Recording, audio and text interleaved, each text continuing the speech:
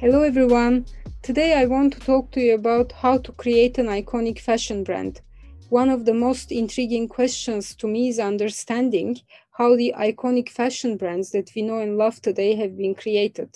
I have been researching fashion entrepreneurs starting with Charles Worth to the designers of today. What creates an iconic fashion brand and how can you achieve the same? So based on my analysis, there are three main principles that have emerged. One is to have a point of view. Iconic brands have a charisma, a point of view, and unapologetic way of simply being exactly as they are. People are drawn to them because they have a point of view and they stand behind it.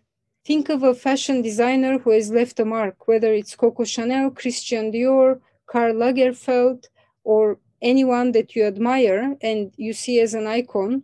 They had a unique and inimitable style. This point of view and unmistakable language is what also creates their competitive advantage and allows for the brand to stand the test of time even after the creator is gone. We like to follow them because they make us stop, look, and listen. They have a very clear and a unique message that translates the times to us. Instead of mimicking the existing culture or following trends, they invent them. They have a unique ability to use and translate the existing cultural palette into a unique language that they only know how to speak, but one that resonates with the masses. In order to become an iconic brand, you also need to create this unique voice and language. You need to stand behind it and do so with conviction. This is actually related to the second principles, which is to respond to the times. Miuccia Prada herself says one of my ability is to understand and translate cultural change. And I think this is very much what separates a designer or a brand that survives the time versus a fashion designer whose name we forget. And it's related to the Charles Darwin's theory of the survival of the fittest. It's actually not the strongest that survive, but those who adapt fastest to the changes. And the third important principle is to know the communication process that fashion depends on.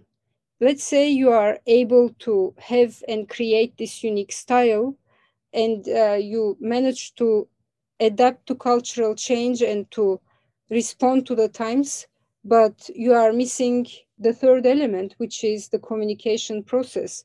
Then you are going to miss the piece of the puzzle that will allow you to create an iconic brand.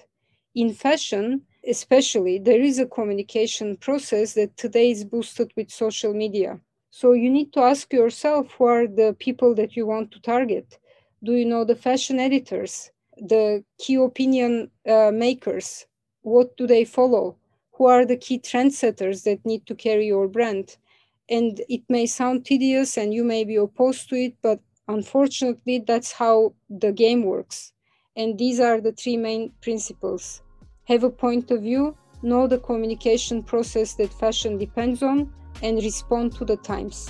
Stay inspired and make sure to tune in to next week's episode. Have a lovely day.